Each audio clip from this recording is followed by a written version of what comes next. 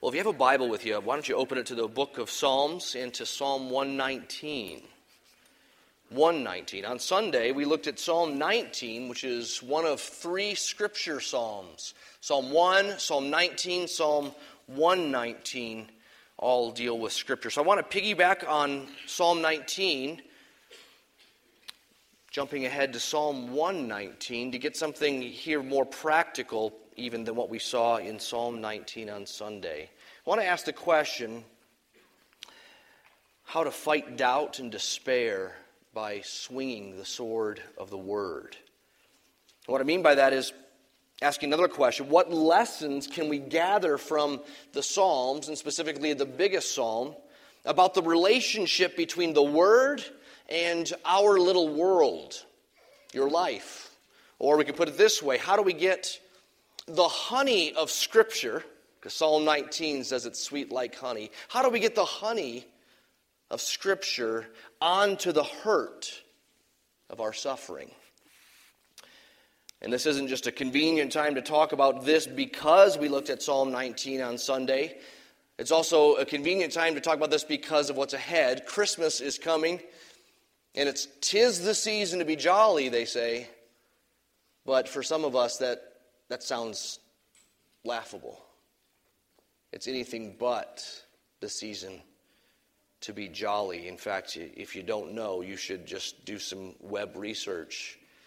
The holidays are some of the saddest times for most people in this world. It's a time to reflect on what's missing or what went wrong or this family tension that's there, and many people find the Christmas season to be difficult, not easy.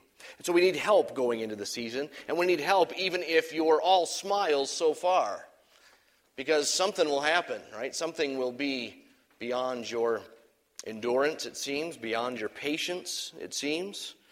We need help going into this season, and I think the Word is one of the tools we need to wield the sword in the fight for truth and for sanity and for even more than that, for joy.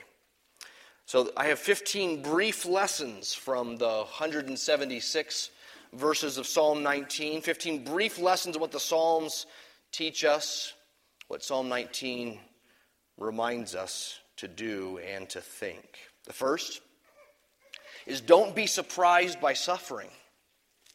It's all over the Psalms. We saw in Psalm 18 this powerful lesson that David thanks God for his deliverance, but underneath the surface of that thanking God for his deliverance is the story of decades, perhaps 50 years of David not having fulfillment, of praying and the answer not coming to fruition. Suffering's all over the Psalms. So many Psalms are either lament, what are sorrow, or judgment Psalms. Easily 100 Psalms fall into the category of lament or judgment. And these judgment Psalms are prayed, as you know, when there's trouble going on, right? It's the psalmist praying against God's enemies. They're praying against what God is against, because what is against God has come upon God's people. They're suffering in those judgment psalms. And it's all over Psalm 119 as well, this theme of suffering. And I won't jump into those verses just yet because we'll see them as we go through it. So hold off on that one. In most of these points, we'll dig into some specific verses. The first is just a general observation. We shouldn't be surprised by suffering. It's in God's Word. It's especially in the Psalms. And it's also in this biggest psalm, Psalm 119, in a lot of places. The second lesson I think we get from Psalm 119 is that we should let the Word and prayer, by extension, be central to our suffering. The Word has to be central to our suffering. And not just central to our suffering, of course, you know, I think, and the Bible says, central to all of life, right? Central to what comes before suffering, and in the midst of suffering, and of course, after suffering. But especially in suffering, suffering is no time to just go numb and tune out and hope it will pass soon. The Word has to be central in our suffering. Scripture tells us that God is our rock, right? But how do we know that? We know that because Scripture tells us that. And where do we go to get it, to rehearse it, to recount it, to remember it, and to see it outplayed again and again? We go to Scripture. Psalm 23, David there says, "Your rod and your staff comfort me." Well, what's the rod and the staff? Well, it's not explicit, but the word has to be part of what is in the rod and what is in the staff. There's no real rod that God uses. There's no real staff that he pulls on to bring us back in. What does he use? He uses his Spirit. He uses his word. So like we saw on Sunday, there are some good reasons for all those food metaphors in the Bible about Scripture. The Scripture's like honey, or it's like water, or it's like milk, or meat, or bread.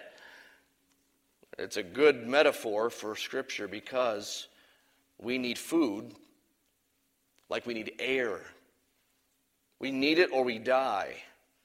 We need Scripture, or spiritually speaking, we die. Now notice Psalm 119. You probably already know this. Every 8 verses, is a section that begins with a new Hebrew word. So our English Bibles even have this. You notice right before verse 1 is this word in English. It's a Hebrew word, though, Aleph. It means the letter A, essentially, in Hebrew. So it goes through the alphabet of Hebrew.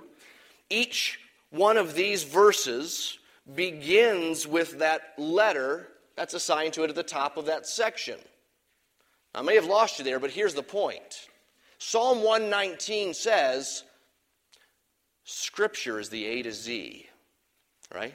You get that. You know, in English, if someone says it's the A to Z, you know that means beginning and end, sum total, everything in between. This is the Aleph and the Tav. This is all of life. The Word of God touches upon all of life. If we were trying to make the Christian life pictured in a car, and you tried to say what Scripture was, what part of the car Scripture is represented by, well, you could almost say everything, right? Like you could say Scripture is the steering wheel because it steers us in life. Scripture is the motor because it keeps us going. Scripture is the air conditioning on a hot summer day because it brings us comfort. You could really just keep going, right? Scripture is everything. And there's a close tie between God and His Word. Look at Psalm 119, verse 48. It says there, "I will lift up my hands toward your commandments, which I love." An expression of praise. I'll lift up my hands.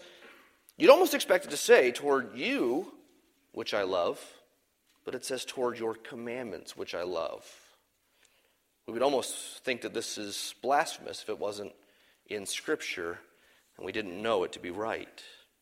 Or look at Psalm 119, verse 114. It says there, "You are my hiding place and my shield. I hope in your word." You'd almost expect it to say, "You are my hiding place and my shield. I hope in you." But how does he get to experience God as his hiding place and shield? The Word. Close tie between God and His Word. So, we need to let the Word be central to our suffering. Third, when we doubt it, when we doubt that reality, we need to listen well to the testimony of those of old. Those who have suffered more than we have and have known the comfort of His Word more than we have. Let me show you a lot of verses on this theme. Look at verse 50. Verse 50 says, "This is my comfort in my affliction, that your promise gives me life. When I think of your rules from of old, I take comfort, O Lord." Here's one psalmist saying, I have comfort in your word. Your promise gives me life. Verse 52, "When I think of your rules from of old, I take comfort, O Lord." He found comfort. We can find comfort. Trust those who've gone before us, those who've suffered more and known the comfort of God's word more than we have. Look at verse 62. At midnight I rise to praise you because of your righteous rules. Here's an example. I get up in the middle of the night to find comfort. And he does, to praise him because of God's righteous rules. Look at verse 92. If your law had not been my delight, I would have perished in my affliction. I will never forget your precepts then, verse 93. For by them you've given me life. Here's a testimony of someone who's suffered more than you have, probably. If his word had not been my delight, I would have perished in my affliction. Or verse 140, your promise is well tried, and your servant loves it. It's well tried. The testimony of God's people through the ages is that God's word is a comfort, and we can depend on it. A fourth principle would go like this. If you don't find comfort, keep looking. Keep looking. It's there. Look at verse 82. 82 says, my eyes long for your promise. I ask, when will you comfort me? Now, literally, I think this verse is saying, my eyes are growing tired searching your word because I'm looking for comfort and I'm not finding it. I'm saying, when will you comfort me? And my eyes are burning. They're hurting. The vision is somewhat distorting, but I'm not giving up. I know it's there. If you don't find comfort, keep looking, even when eyes fail. Look at verse 147. Arise before dawn and cry for help. I hope in your words. No, he's in need. You see that? I cry for help. But I hope in your word. That's where my hope lies. Fifth, pray that God would light up his word. Pray that God would open your eyes. Go back to verse 18. Verse 18 says, open my eyes that I may behold wondrous things out of your law. He's not just testifying to you, I've seen wonderful things out of his law.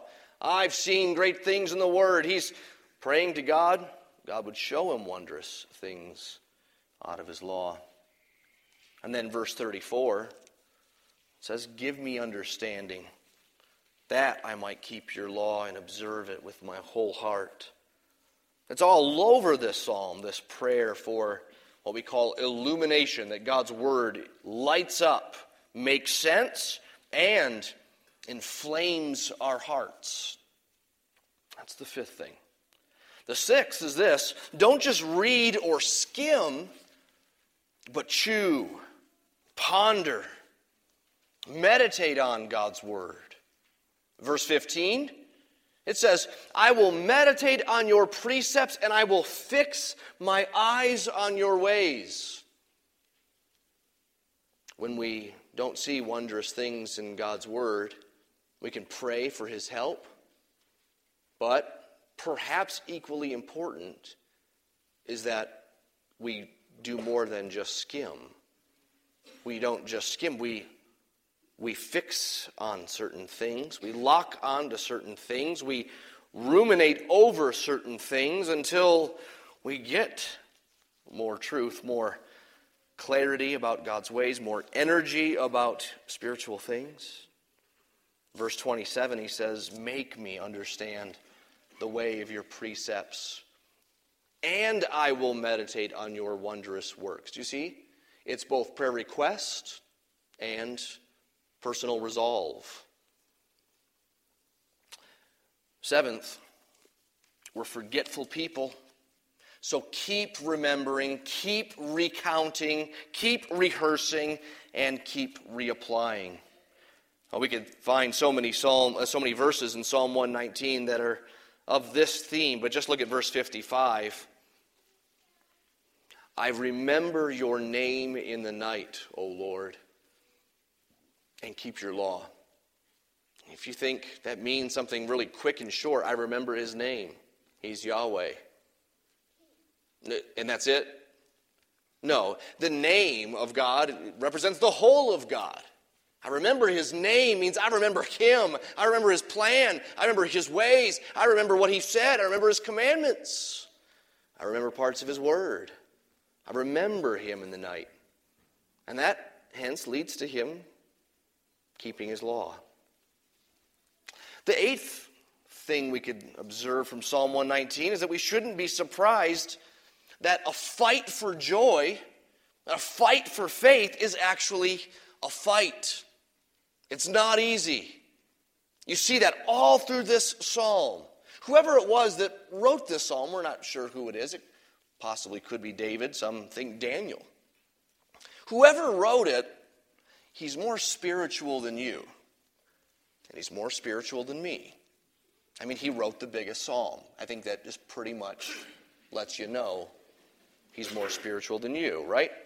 And yet you see fight, resolve.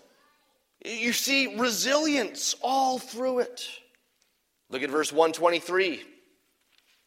My eyes long for your salvation and for the fulfillment of your righteous promise.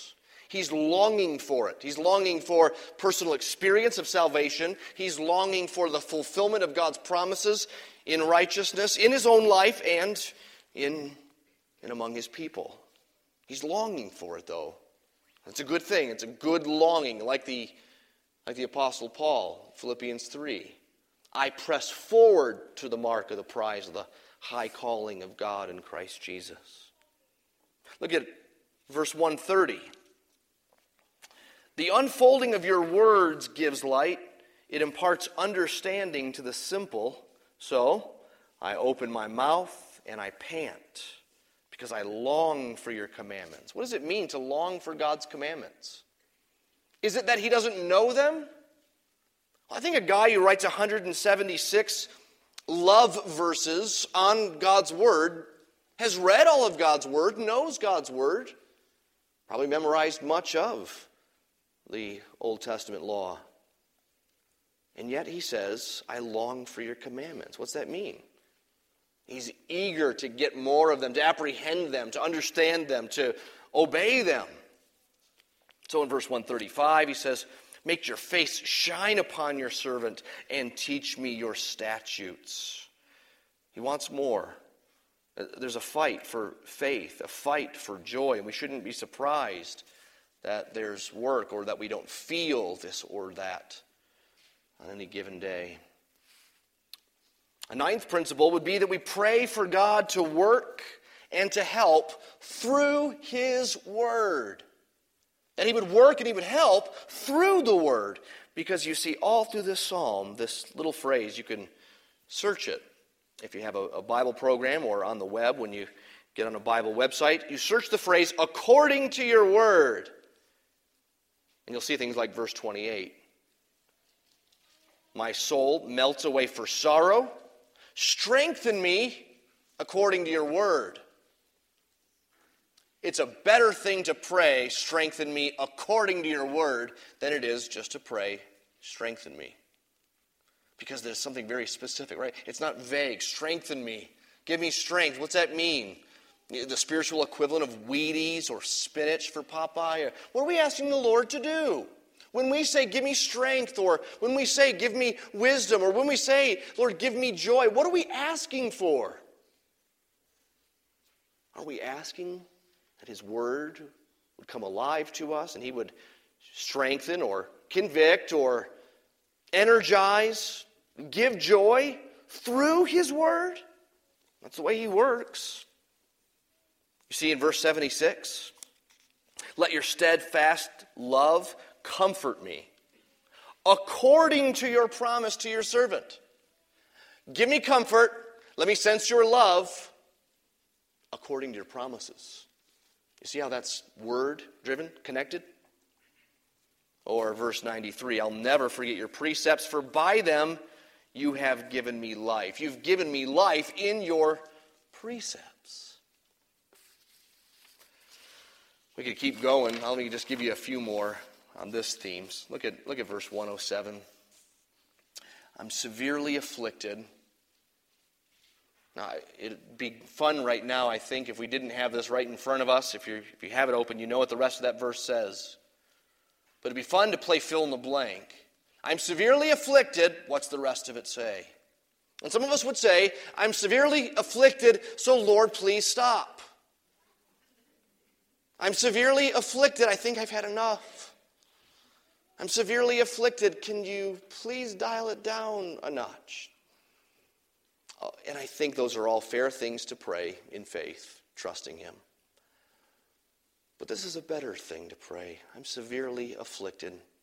Give me life according to your word. Give me life according to your word. Deliver me according to your word. Give me your mercy according to your word. It's all over the psalm. The 10th principle would be to see the word as both the goal and the means. You see in verse 17, deal bountifully with your servant that I might live and keep your word. Let me live so I can keep doing your word. It's the goal there.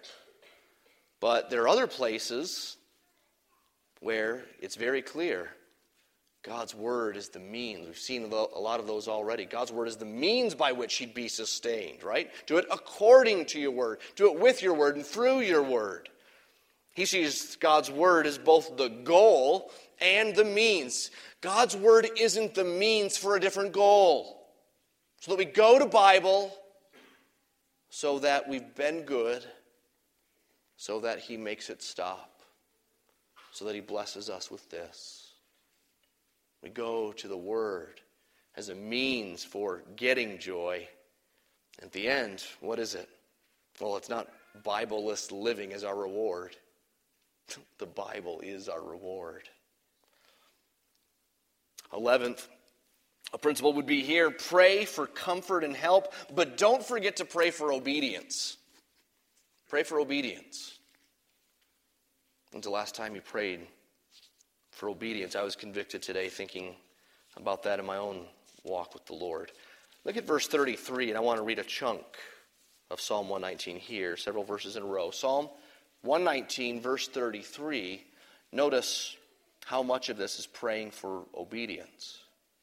Teach me, O Lord, the way of your statutes, and I'll keep it to the end. Give me understanding. Why? For comfort? Sure. For help? Sure. But also that I may keep your law and observe it with my whole heart. Lead me in the path of your commandments, for I delight in it. Incline my heart to your testimonies and not to selfish gain. Turn my eyes from looking at worthless things and give me life in your ways. He's praying for God. Yes, to bring comfort, to bring help, but that the end result would be obedience. A 12th principle would be learn the discipline of resolve from this psalm. You see throughout this psalm, I will. I will. See verse 15? I will meditate on your precepts and fix my eyes on your ways. I will delight in your statutes. I will not forget your word. This isn't cocky sureness. This is instead humble resolve.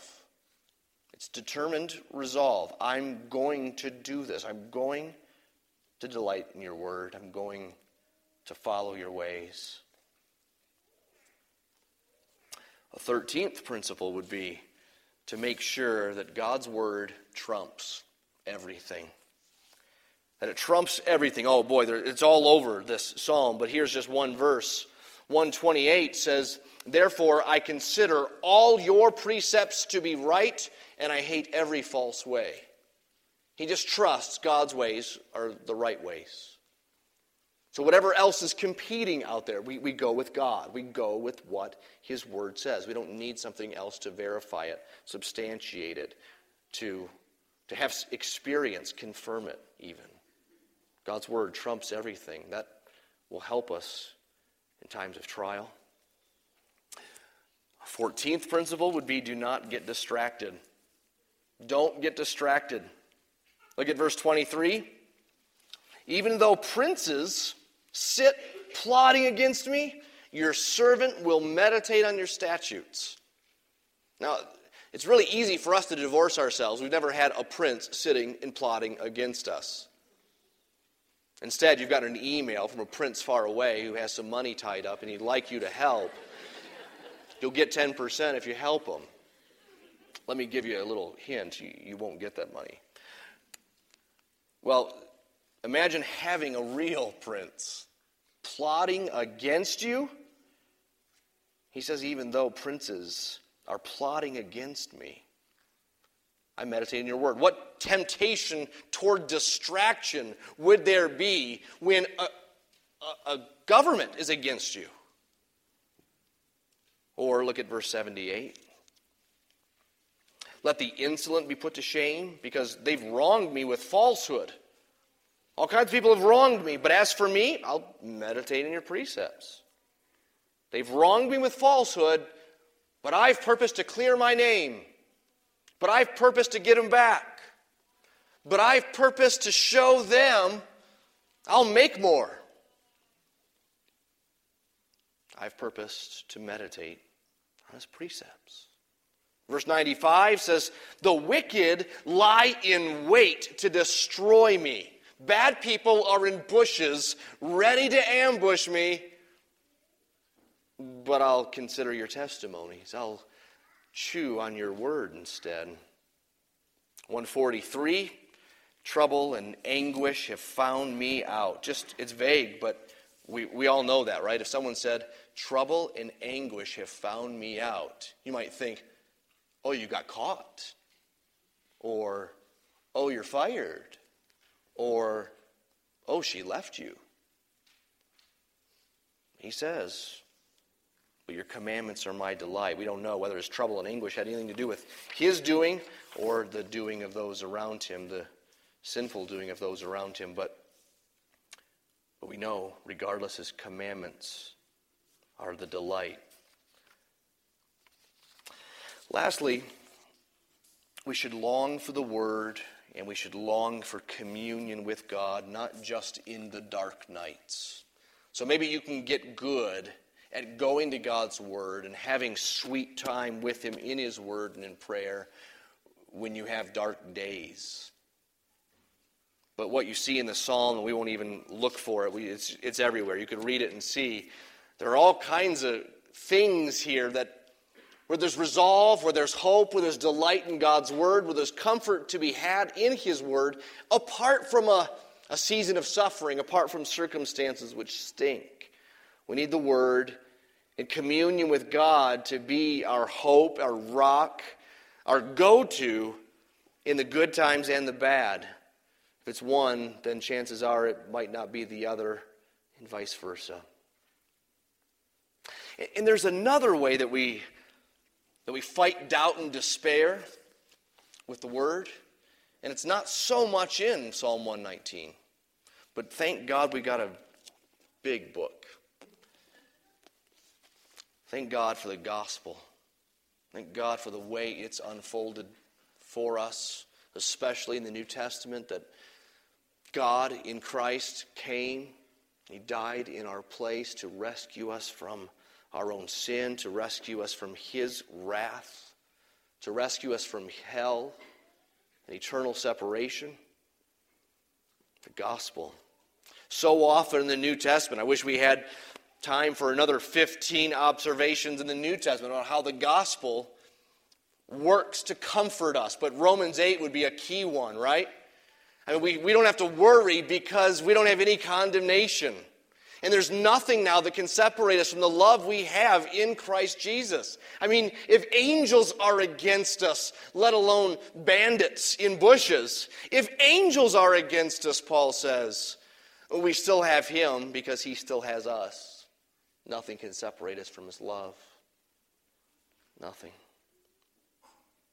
So the gospel helps us fight for comfort and confidence in the Lord. So So especially in the month of December, but all year round, don't just go to Psalm 19 to stir up your comfort in God and in His Word. Go all over this grand book. Be strategic in your reading in this grand book and find great comfort. It's there. It's there. If you don't find it, keep looking, keep praying, keep seeking. The gospel is told to us through God's Word, and it's also pictured for us in these symbols tonight at this table. The Lord's Supper, we call it, or communion. It's a time for us to come and see Jesus in our place, to see a picture of His sacrifice on our behalf, His righteousness lived out, and His death on our behalf. So tonight we recount our sin and our need. We acknowledge that before the Lord. We repent of that sin before the Lord. We remember again our need for a Savior. We rehearse the facts of the gospel to ourselves. We tell ourselves that our hope lies outside of ourselves. And yet, there's union with Christ. That's why we eat of this meal, because He's good. He's good to not just forgive, but He's good to commune with us and to join with us. We see these elements representing His life and His death, and that's where our hope lies. So we're reassured of His goodness and His mercy, and we're reassured of the victory, reassured of the assurance we can have in the gospel, not in last week's performance, not in our own righteousness. And that makes us happy. Right? That makes us free and happy. And the Christian life is basically one of just cycling through those themes of guilt and grace and gratitude. Thinking through our need, thinking through His grace, and thinking through how to live in light of it, imperfectly so.